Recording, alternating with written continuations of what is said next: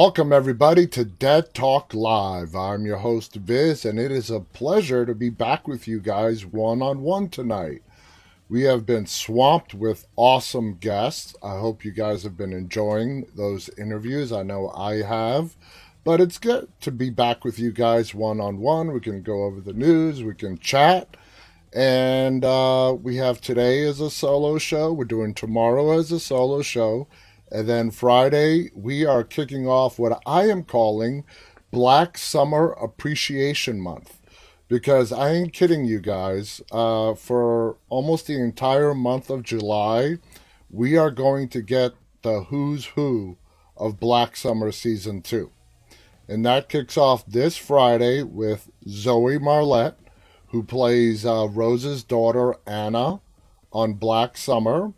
And then on July 6th, if you guys have been following our social media, we have put together an amazing panel consisting of Jamie King, Justin Chu Carey, and Christine Lee, who respectively play Rose, Spears, and Sun on Black Summer.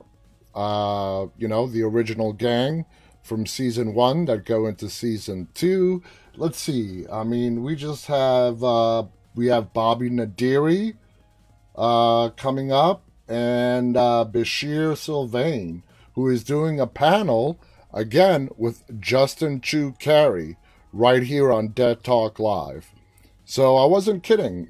We are going to have like the who's who of Black Summer Season 2 throughout the July, which is starting tomorrow. So you guys are going to have to tune in for that. The panels, the individual guests. We're going to get all the scoop behind the scenes about Season 2 of Black Summer. If you guys have not yet watched it, and you're horror fans, which I'm assuming you are since you're watching this show, please go ahead and watch Season 2 of Black Summer. It's been out for several weeks now. It is just downright crazy. Many people have said, comparing Black Summer to The Walking Dead in the aspect of how human civilization will more accurately react if the apocalypse were to happen. In this case, the fictional zombie apocalypse.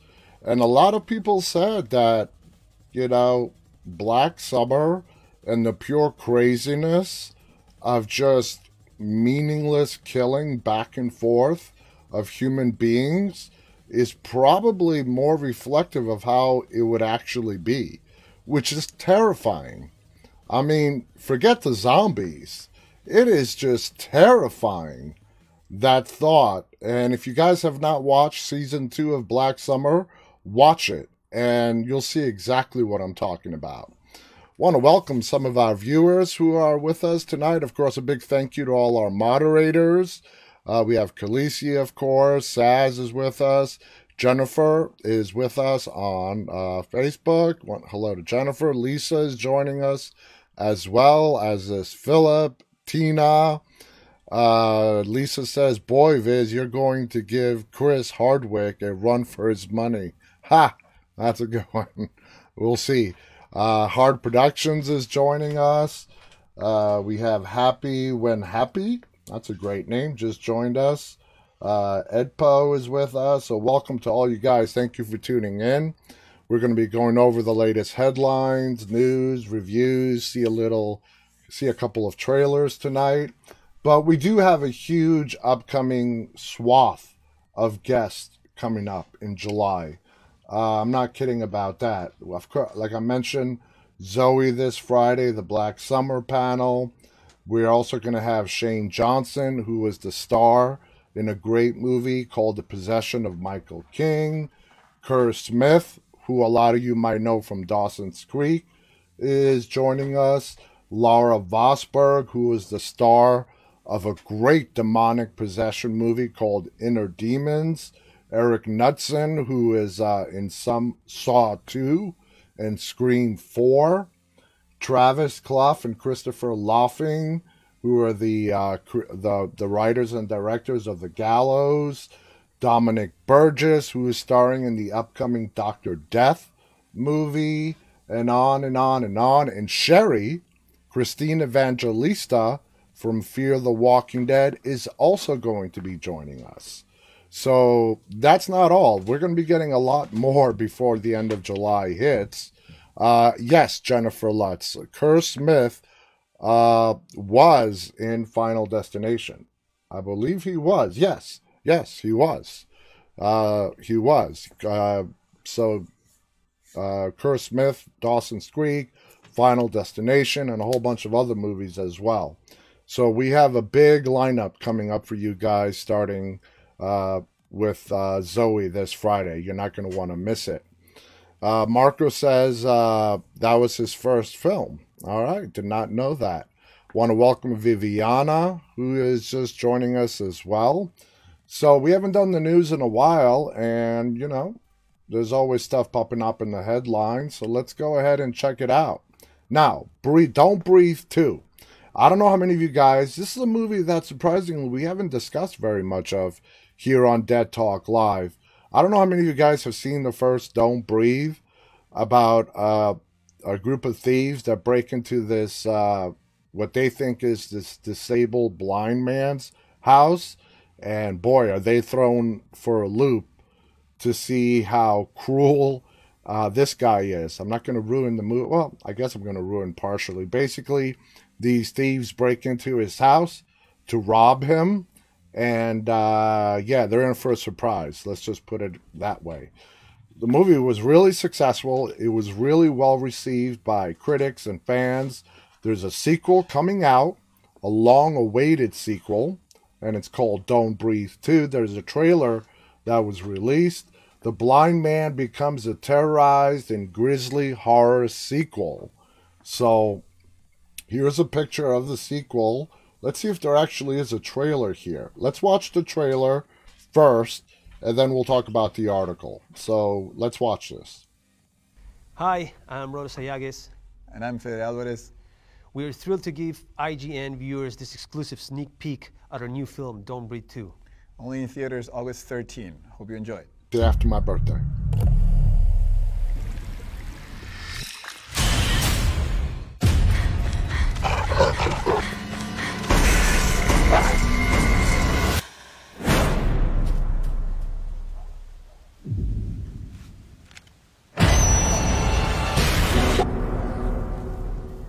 Failed. The gun is in my hand. Sorry. I'll make it next time. You almost got me, didn't you, boy? We had a lot of fun today. I could take her again next week. No. Home's safer.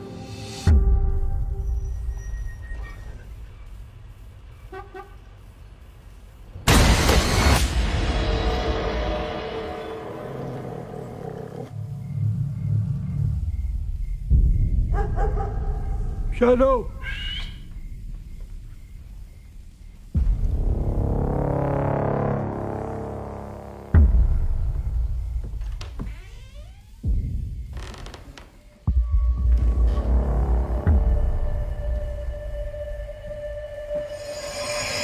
Why do people keep breaking into his house?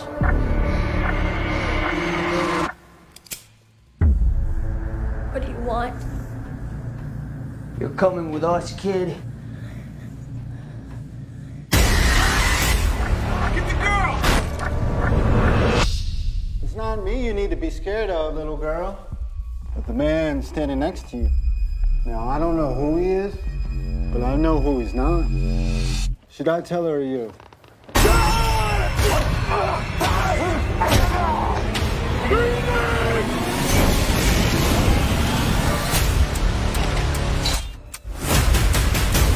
He's gonna come for me. Now, you're gonna see what I see.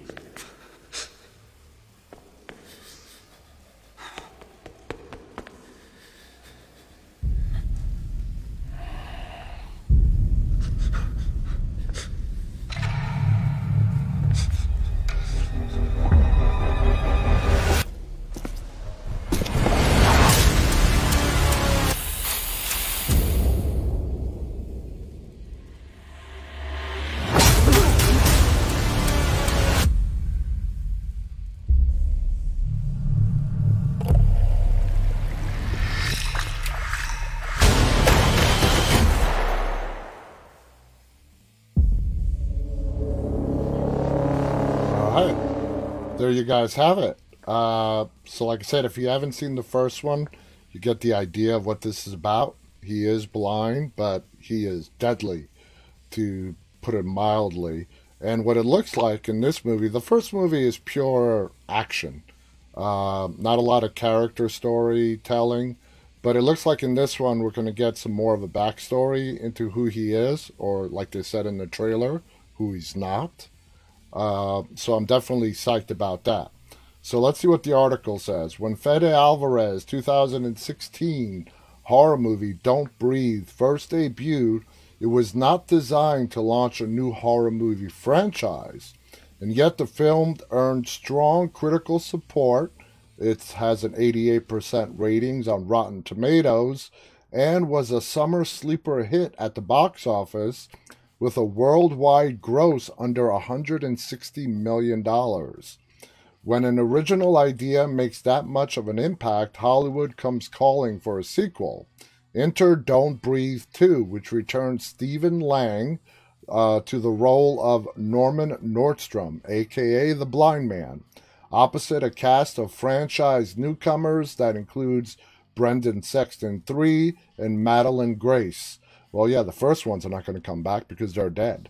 Don't Breathe 2 is set in the years following the initial deadly home invasion as depicted in the first film. Norman Nordstrom Lang lives in quiet solace until his past sins catch up to him. Hence the character story. We get to find out a little bit more about what he's about. While Norman was the terrorizer in the first film, he's now the one being targeted and fighting back against evil. So he's the good guy in this. I think he was the good guy in the first one as well, because if people are going to break into your house to steal shit, yeah, all bets are off. Now, the original Don't Breathe director Alvarez is just a producer and a co-writer on the sequel, as newcomer Rodo Sayagues, I think I pronounced that right, makes his feature directorial debut with the follow-up film. Sayagues also co-wrote Don't Breathe 2 with Alvarez, and clearly he made an impact, as he's also a producer on the upcoming Texas Chainsaw Massacre reboot. Really looking forward to that. Let's see how they do with that one. Now, in the first film, Norman had the upper hand. Alvarez recently told IGN about the film, but this time the tables are turned and the invaders totally outnumber him, and he's the one that will have to fight for his life against all odds. Now, IndieWire chief critic Eric Kahn gave the original Don't Breathe an enthusiastic B-plus review out of 2016 South by Southwest Film Festival, writing the formula for the home invasion thriller has fueled countless eerie showdowns, but Alvarez's Don't Breathe is an especially dazzling example. The director's sophomore effort, following his 2013 Evil Dead remake, which was also pretty good, finds a trio of reckless teens attempting to rob a blind man and inadvertently wind up trapped in his lair for the night. Equal parts Texas Chainsaw Massacre and high tension, this elegant and surprisingly fast-paced blend of horror and suspense overcomes some of its more ridiculous ingredients thanks to the endless invention. Alvarez makes the terror of locked doors, dark rooms more unsettling than the terrible things they entail. Sony is set to release Don't Breathe 2 in theaters August 13th, which I did say is the day after my birthday. We just saw the trailer down below, so I am definitely looking forward to that. Philip also says, cannot wait for Don't Breathe 2. Khaleesi says, yep, I remember Don't Breathe. It was a great movie. I can't believe it's been 5 years already since the first one came out. Damn. All right, the Forever Purge review, another movie that we've been looking forward to. Insurrectionist and horror movie makeup. The Forever Purge is as blunt as the other films in the Blumhouse franchise, but is looking more like a documentary than ever before. Movies typically take several years to get in front of an audience, from screenwriting, first putting words on the page, to the finished film unspooling in a dark theater. So there's always a weird double take when a movie like The Forever Purge comes out and it seems to eerily capture or mirror events unfolding in real life as they are happening. Such as the case with the series of movies collectively known as The Purge. And just to give you, an example of how crazy today's world has become, there have been several people on this live stream who said that we actually need a purge. I never thought I would hear those words spoken, but they were said. So anyway, which in many ways have never outgrown their original recipe as a hard, violent shell of low-budget action horror wrapped around a vicious, somewhat self-contradictory center of socially conscious speculative fiction. Now, yet whatever flaws one may find in the now 5 films in the series, the vision behind the narrative, primarily that of creator James DeMonaco, who has written all 5 pictures and directed 3 of them, has remained remarkably consistent, often frightening, and right on the nose when it comes to the news. The Forever Purge may be the most terrifying in the films yet. Now, we saw a trailer for this a while ago, and the basic premise of the sequel is they do the purge. I guess the new president that got elected in the last movie, some people might have speculated this takes place after that night, where a group of people, maybe seeing the results of the election, continue to not stop killing when that horn sounds. So that's why it's called a Forever Purge. They just continue the purge beyond that 12-hour interval. Now, its central idea about an overnight 12-hour bacchanal of hate in which all crime, including murder, is legal, gets turned on its head this time out. The monstrous creation of the totalitarian regime in power bites down hard on the hand that has fed it for years as the revelers decide they are taking power into their hands well past the 12-hour curfew. As the Forever Purge opens, the new Founding Fathers of America, that's the fictitious political party that has taken power, have wrested power back again. Okay, so it's not happening on the same night. I guess she won the election, she gained power, but beyond that it's going to be speculation. The NFFA has regained power again. And no doubt through gerrymandering and voter suppression. After actually losing to Charlene Rowan in 2016 election year purge, the entry has the real-life scenario more or less right, but missed the outcome by a country mile.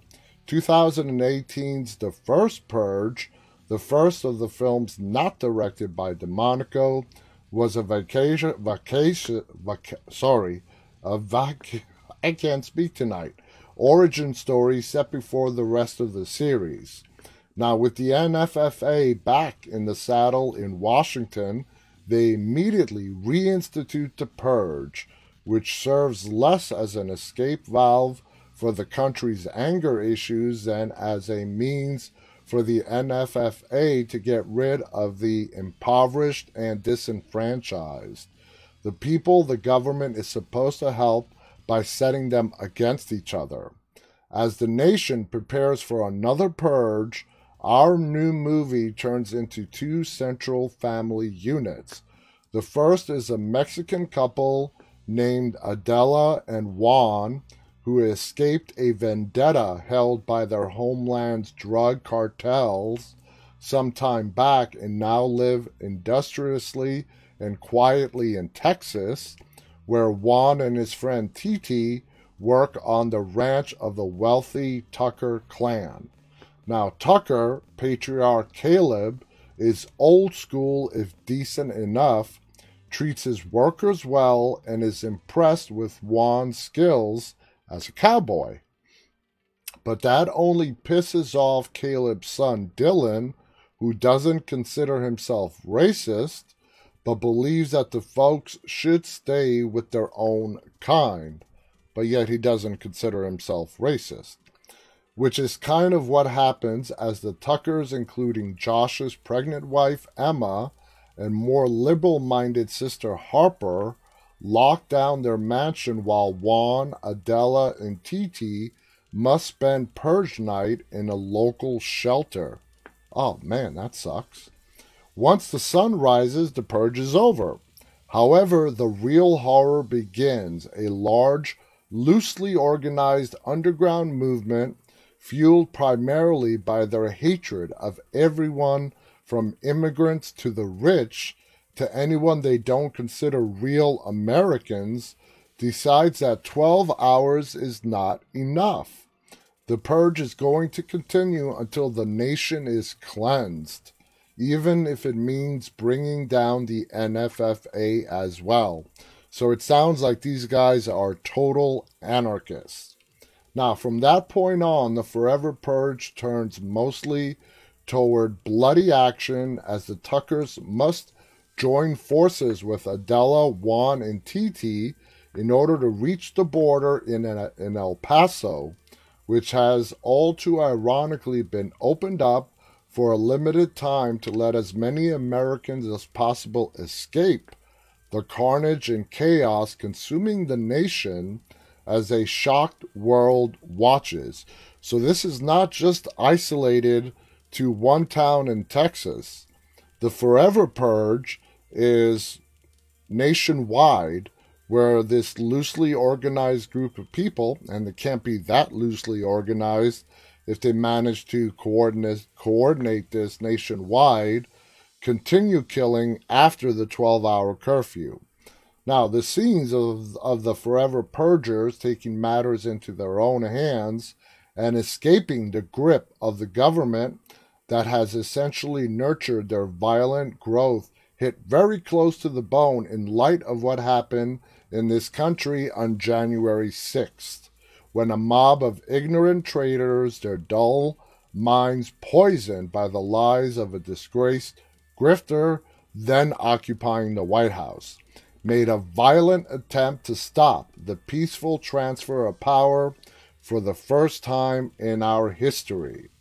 By all accounts, the enablers of the impeached president and the leaders of his political party who looked the other way with his every transgression were just as shocked as the rest of the nation at what has transpired. No one is ever going to accuse this franchise of subtlety, and there's a little evidence in this movie, but it's downright unsettling how the Forever Purge is remarkably parallels real life to some degree, giving it a gravitas to the film's proceedings that they may or may not deserve. Now, the film wrapped in February 2020, nearly a year before the January 6th insurrection. Although the action in the film has expanded greatly from previous entries, it's still relatively contained, which has its pros and cons. While that relegates the bigger story to mostly exposition, heard on radio broadcasts and so forth, denying the movie the full scope it might need, it also forces DeMonico and new franchise director Everardo Valerio Gaut to focus on the main characters. With the exception of Juan and Adela, the rest of the characters, as with the other movies, are more rudimentary sketches. Lucas and Peyton try to bring some nuance to the rich white men they play, but the Tucker womenfolk are even less defined. And even Juan and Adela sometimes seem too saintly, too empathetic to be true, even as our sympathies lie with them throughout the entire film. Gout directs the action well enough, and there are some scenes of genuine menace as our heroes find themselves caught in the crossfire of the burgeoning civil war between U.S. military and the Forever Purgers. So this is like all-out war. Yet the escape to the border plays out as a rather route, even when wider implication of what's happening in the background to give it its weight. We won't tell you how the Forever Purge ends, thank you, but it does take the series in a new direction that could serve as either a finale or the gateway to a continuation of the storyline. And I can answer that really quickly. If the movie does well, there's going to be another one. If the movie does not do well, this is probably the finale. And we can also tell you that even with its occasionally by-the-numbers feel, stock characterizations, and sometimes uneven pacing, we find the Forever Purge to be gripping, chilling, and darkly satisfying, even as it brought back a memory we have no desire to live through again. Now, the Forever Purge is out in theaters this Friday, and it says theaters only, so for those of you guys that have not been to a theater in a while, or your local movie theater is still shut down, the way it's happening these days, I've said this before, movies are coming out video on demand really, really soon after they come out in the theater. So if it does, it's being released this Friday, July 2nd. I would not be surprised by July 21st or the end of July. This movie is available on video on demand, if not even sooner. So I'm definitely going to watch that. Want to welcome Leon all the way from Colombia. Thank you for joining us, Leon. It's good to have you with us. Zoe has joined us on Twitter. Welcome, Zoe. It's good to have you back.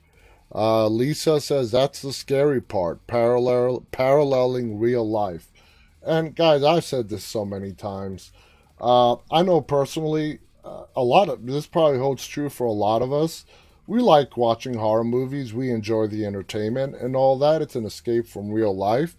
But I keep saying this, that real life is a lot scarier than any fiction we can see on the screen. I'm not talking about blood, guts, gore. Just the mere fact, going back to Black Summer 2, that if civilization were to fall apart, that people would react the way they do in season 2 of Black Summer, that scares the shit out of me. It really does. Not the zombies, and trust me, I mean, Black Summer is the rage zombies. You can't even shoot them in the head, they're so quick. Forget about stabbing them in the head. Unless they're pinned down, which there are parts in season 2 where there is a zombie or two that's pinned down and they get to smash it over the head with the brick. Forget about stabbing them in the head like you see on The Walking Dead. They weave and bob, run so quick, it'll take you maybe a full magazine of ammo to try to maybe get one in the head. That's not what scares me. It's the people that scare me. And that's the whole point. That's the point of a lot of zombie films. It's not the zombies themselves. They act as a backdrop. It's how humanity, this part of humanity that survives, and how they're going to react to civilization falling apart. That's scary. Chloe's with us. What about the true story about Bloody Mary? What about the story about Bloody Mary? By the way, welcome, Chloe. Good to have you with us. So let's see. Netflix is adding a ton of great horror titles next month. Let's see. The Strangers, Blood Red Sky, Resident Evil, Infinite Darkness. So there you go. That's what's hitting Netflix. Here's an interesting story. Sarah Paulson, the great actress from American Horror Story, admits that she was not a fan of Roanoke. I liked Roanoke. I really did. Now, American Horror Story Roanoke, like a lot of the seasons of American Horror Story, are loosely based on real-life events. Roanoke, the American Horror Story season, is about a colony that literally just vanished off the face of the earth without a trace as to what happened to them. And American Horror Story took it and ran with it. But according to this, Sarah Paulson, she wasn't a fan of that season. Now, American Horror Story just isn't American Horror Story without series mainstay Sarah Paulson, and I will second that. Just look at last season alone. I wasn't too excited about them going back to the 1980s slasher theme to begin with, but not having Sarah on the season, I mean, just hurt it even more. But there's one season Paulson admits she wasn't all that happy being a part of. The 6th season of FX's anthology series American Horror Story Roanoke cast Paulson in 3 different roles. That's what I love about her. She's such an amazing actress. Yeah, she played 3 different roles in a single season. With the first half taking the form of a paranormal documentary titled My Roanoke Nightmare, and the second half bringing the show's reenactors and their real-world counterparts together for a found footage tale involving ghosts of Roanoke's past. As it turns out, it's one season Paulson wishes she could have gotten out of. I just don't care about this season at all, Paulson recently admitted on The Hollywood Reporter, brought on to our attention by Entertainment Weekly. Paulson continues, I know people will get mad at me for saying it, but for me, this was post having played Marcia Clark in People vs. O.J. Simpson, American Crime Story, and it was what I went to do right after finishing Marcia. I was so underwhelmed by the whole experience because I felt like I had entered a new place inside myself in terms of what I thought possible, in terms of what I might be willing to see if I can do. I felt really kind of trapped by my responsibility and my contractual obligation to do American Horror Story. As much as it's my home and I've always loved it, it was the first time I felt like I wish I could have gone to Ryan Murphy and said, please let me sit this one out.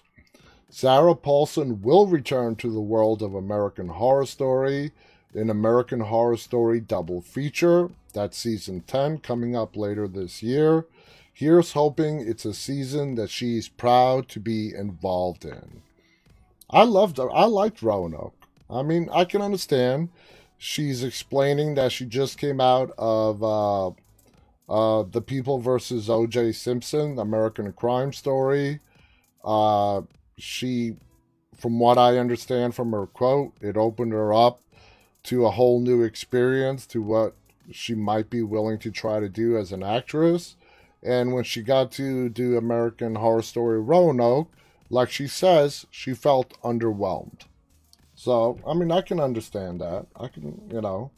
But doesn't mean it was a bad season. And nowhere in there does she say that it was a bad season. She just was not too happy with the storyline. Khaleesi says, I loved Roanoke. Also saying the zombies in Black Summer can break your windows in your car. Dude, in that first episode of season 2, where the guy, I forget his character's name, who escaped in season 1, turns and you sort of see the camera following him as he's a zombie, literally just bashing through doors. I mean, he was a big guy to begin with, just bashing through doors. And he was only there for that first episode, and thank you, Khaleesi, his name was Lance. I'm willing to bet, and I'll ask our panel when we have him here on July 6th, that they probably filmed that when they were filming season 1. And for one reason or another, decided to leave it out and put it into the beginning of season 2. I find it kind of hard to believe that the actor came back for just that short bit in season 2. My guess is they probably filmed it when they were doing season 1, decided not to add it at the end of season 1 and just leave it there and just moved it to the beginning of season 2. That's just my guess. So anyway, moving on. Fear Street. Now, Fear Street is a Netflix trilogy coming out next month, which is tomorrow. I don't know, it's not coming out tomorrow, but it is coming out in July. We are going to have a star from that show joining us later this month. So stay tuned, more details are going to come. But this is a Fear Street trilogy that takes place in 3 different time periods. So as Netflix's new Fear Street trilogy of films reinvents the murder-filled slasher movie for a new generation, Anna Bukhutskaya reflects on the horror genre's lasting appeal. Different types of horror each have their fans, but perhaps there is no subgenre equally as beloved and derided as the slasher movie. The masked killer, the pileup of dead bodies, and the final girl are some of the most recognizable elements of a type of horror film that just refuses to die. Now, in fact, it may be ready for another resurgence. This Friday sees the release of the first installment of Fear Street, the 3-part film event which reinvents slasher tropes for a younger generation. Then later this year, the original slasher series, Halloween, continues with Halloween Kills, coming out in October later this year, while in 2022, the self-aware slasher movie franchise Scream is set to return with Scream 5. The first Scream film in more than a decade. The original came out in 96, I believe. Horror has been evolving since the very beginning of cinema, but the slasher stands out as a type of horror film that is governed by structure, a set of rules, and have become so recognizable they are often parodied. Yes, they are. Although the slasher didn't experience its first peak period until the late 1970s, it arguably started with Alfred Hitchcock's Psycho, which established some of the rules that slasher films would continue to abide by 70 years later. These include a focus on a mysterious, brutal killer motivated by a traumatic event, whose identity remains a mystery until the end, and for his victims, the fact that the sex invariably equals death, and that you never go to investigate a dodgy situation alone, but yet they always do. Meanwhile, on the other side of the Atlantic in the 1960s and 70s, the roots of the slasher were forming in Italian giallo cinema, which took inspiration from cheap Italian crime novels and added gruesome murders and increased body counts. Directors like Mario Bava and Dario Argento combined the murder mystery narrative structure of crime novels with hyper-stylized murders that were equally gruesome and gorgeous. But it wasn't until 1978 that the slasher experienced its golden age, with the release of Halloween. Although there were precursors, including Texas Chainsaw Massacre, about students who stumble onto a cannibal family, and Black Christmas, about an unseen killer terrorizing a group of female students in their sorority house, both released in 1974. Halloween was the first fully formed, perfectly executed example of the genre. It pulled visually from giallo, the featureless mask that villain Michael Myers wears harkens back to Bava's blood and black lace, and the film stars with the favored giallo technique of a murder being committed from the killer's point of view. While being directly inspired by Black Christmas, Halloween's director John Carpenter had a conversation with Black Christmas's director Bob Clark about what would happen in a hypothetical sequel to his film. It would be the next year, and the guy who have actually been caught escape from a mental institution, go back to the house, and it would start all over again, Clark said. Now, most importantly, Halloween was decisive in centering the slasher on teenage experience, something that would become crucial for the genre going forward. This furnished the slasher both with an enthusiastic teen market and with universally relatable characters whose everyday adolescent woes made the arrival of a mass murderer all more disturbing. Now, with a script originally titled The Babysitter Murders, Halloween was central in cementing the slasher tropes. That's right, I totally forgot about that. Halloween was originally going to be called The Babysitter Murders. Now, anyway, continuing on, the Psycho and Giallo films had first introduced, while perfecting some newer ones, including with its heroine Laurie Strode, Jamie Lee Curtis, who the killer Myers becomes obsessed with. Strode was the defining final girl, a term coined by scholar Carol J. Clover in her seminal book on slasher films, Men, Women, and Chainsaws, which refers to the last woman standing in a slasher who is usually a paragon of innocence, rejects sex and drugs, and is coded as somewhat androgynous. She is never the pretty cheerleader, more likely the cheerleader's friend, and is the character of the audience, regardless of gender, empathizes with the most.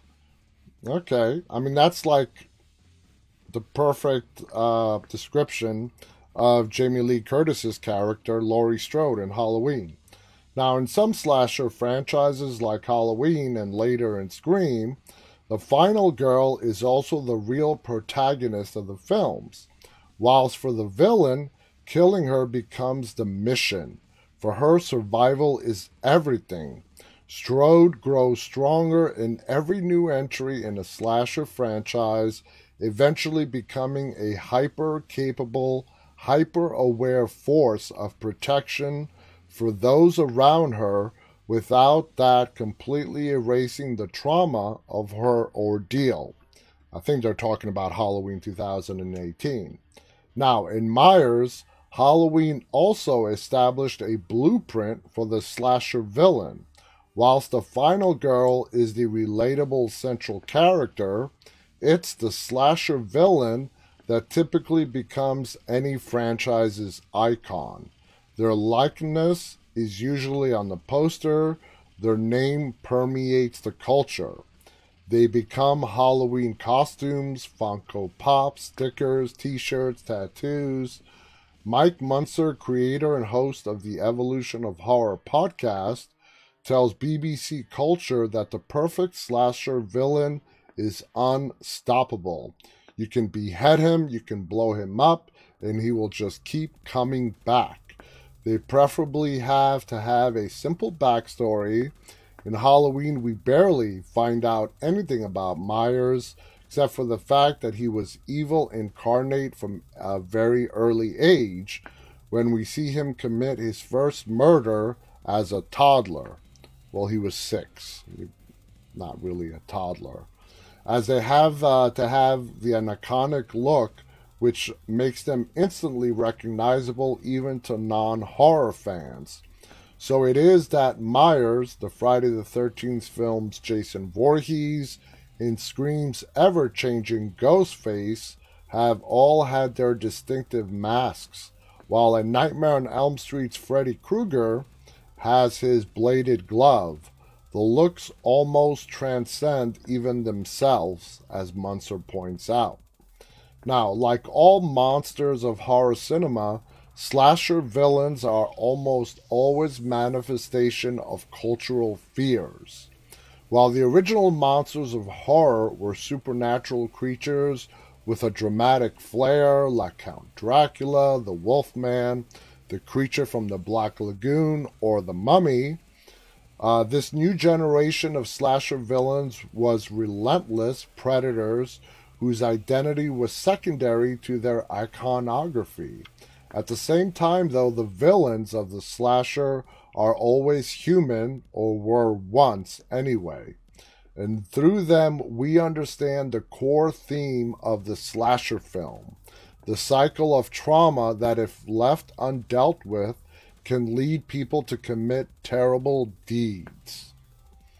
Mary Wild, creator of the Projections lecture series at London's Freud Museum and co-host of the Projections podcast, both looking at cinema through a psychoanalytical lens, sees trauma as a defining characteristic of the slasher villain, even down to the use of the knife as a preferred murder weapon when they are stabbing other people.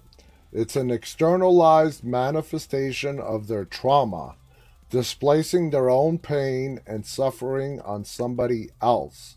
She tells BBC Culture, it's definitely trauma-driven, something really unspoken, and something that becomes corrosively taboo. I never thought that I'd be reading a psychoanalysis about a fictional movie killer. And that's exactly what we just read. They're psychoanalyzing Michael Myers and Jason Voorhees and Freddy Krueger and Ghostface. Okay. The knife-wielding, mask-wearing villains of the slasher have become contemporary boogeyman, infecting the cultural consciousness of the generation in which they originated, and then being revived and updated for new ones. Halloween was a massive box office success and a watershed cultural moment, creating a star and scream queen out of Jamie Lee Curtis, an instant icon on the mask-wearing Michael Myers, and launching a decade of slasher films to come, each iterating the rules established by Psycho and finessed by Halloween. Building from that success, the 80s saw the beginning of extreme franchising of the slasher genre, with the villains, more than the victims or the final girls, becoming the genre's main attraction. So far, Michael Myers of Halloween has had 12 films. Freddy Krueger, Nightmare on Elm Street, 7 films. Jason Voorhees from Friday the 13th, 12 as well. Even Norman Bates, the original proto-slasher villain, got his own franchise in the 80s, which explored his mommy issues in depth with Psycho 2, which came out in 1983, Psycho 3, 1986, Psycho 4, The Beginning, in 1990. Sometimes the power of villain recognition has transcended the films themselves. Arguably, the Friday the 13th movies are more recognizable as Jason movies. And when it comes to Psycho, they forgot the whole Bates Motel TV show, which was really, really good. But anyway, this goes on and on and on. They do a deep, deep dive. I think we got enough out of this. And damn, we're already 49 minutes into this show. Anyway, Stephen King names the worst horror movie he's ever seen. I just want to see what it is. What is the worst horror movie you ever saw? For me, Blood Feast. All right. No arguments there. So, in the little bit of time that we have left, let's talk about horrible parenting decisions in horror movies. You know, you got to discuss them at some point. And Norma Bates, we just talked about Psycho. An overbearing mom that we actually really get to find out the backstory that was created by the Bates Motel TV series. Norma Bates, played brilliantly by the excellent Vera Farmiga, who we all know now from the Conjuring series. She was on that show. So if you need any more reason, if you have not watched Bates Motel, to watch it, there you go. She plays Norma Bates. Norman Bates, over-controlling mother. She has her moments of being normal, and then when it comes to her son Norman, she knows he has issues. He has blackouts. He does these terrible things, and we find out that she does everything that a mother would do to protect her child. But the cost is people die. That's the cost. Now, Margaret White, Carrie, 1976. You want to talk about a terrible mom? Wow. Carrie's mom. Imagine being her daughter. Having to go through her, insane religious fanatic punishment that poor Carrie had to endure. No wonder, she slaughtered her high school at the prom when they decided to play that terribly cruel joke on her. Jack and Wendy Torrance, The Shining. Okay? Not really terrible parents. Jack, he was an alcoholic. We know that. He had a temper. And of course, going to a possessed hotel, a haunted hotel, and letting all the bad energy, all the bad juju in that hotel take him over, take his personality over and make him even more into a bad person, will not earn him Father of the Year award. Definitely not. Let's see, who else do we have? Donald and Marge Thompson, A Nightmare on Elm Street, 1984. Okay, can't leave them out. Jerry Blake, Stepfather, 1987. Now, Freddy's dad, Freddy Krueger in The Final Nightmare, 1991. Somehow Freddy made the list. First off, child murderer, already a bad candidate for parenting. He murders his daughter's mother in front of her for going into the shed. Another definitely nominee for Worst Dad of the Year. Detective Eric Matthew, Saw 2, 2005. Donnie Wahlberg. Okay? And we're going to have the star who played his son on our show, Eric Knudsen, coming up later this month. So we're going to get a lot more on that when Eric joins us in a couple of weeks. Let's see. All the parents in Derry, Maine, from the It movie, because they just don't realize that their town every couple of decades is visited by a child-eating demon dressed up as a clown. No, shame on them. Laurie Strode. Okay. Now, we saw her in H2O, the different variations that Laurie Strode has taken since the 1978 Halloween. She was a mom in H2O, which came out to celebrate the 20-year anniversary of the original Halloween. She had a son. They ran away. She was the headmaster of a very posh private school, alcoholic, and you can't really blame her for that, having dealt with Michael Myers and knowing that he's somewhere out there. She's trying her best to protect her son and herself from Michael Myers ever finding out where she's at, but he eventually does catch up with her.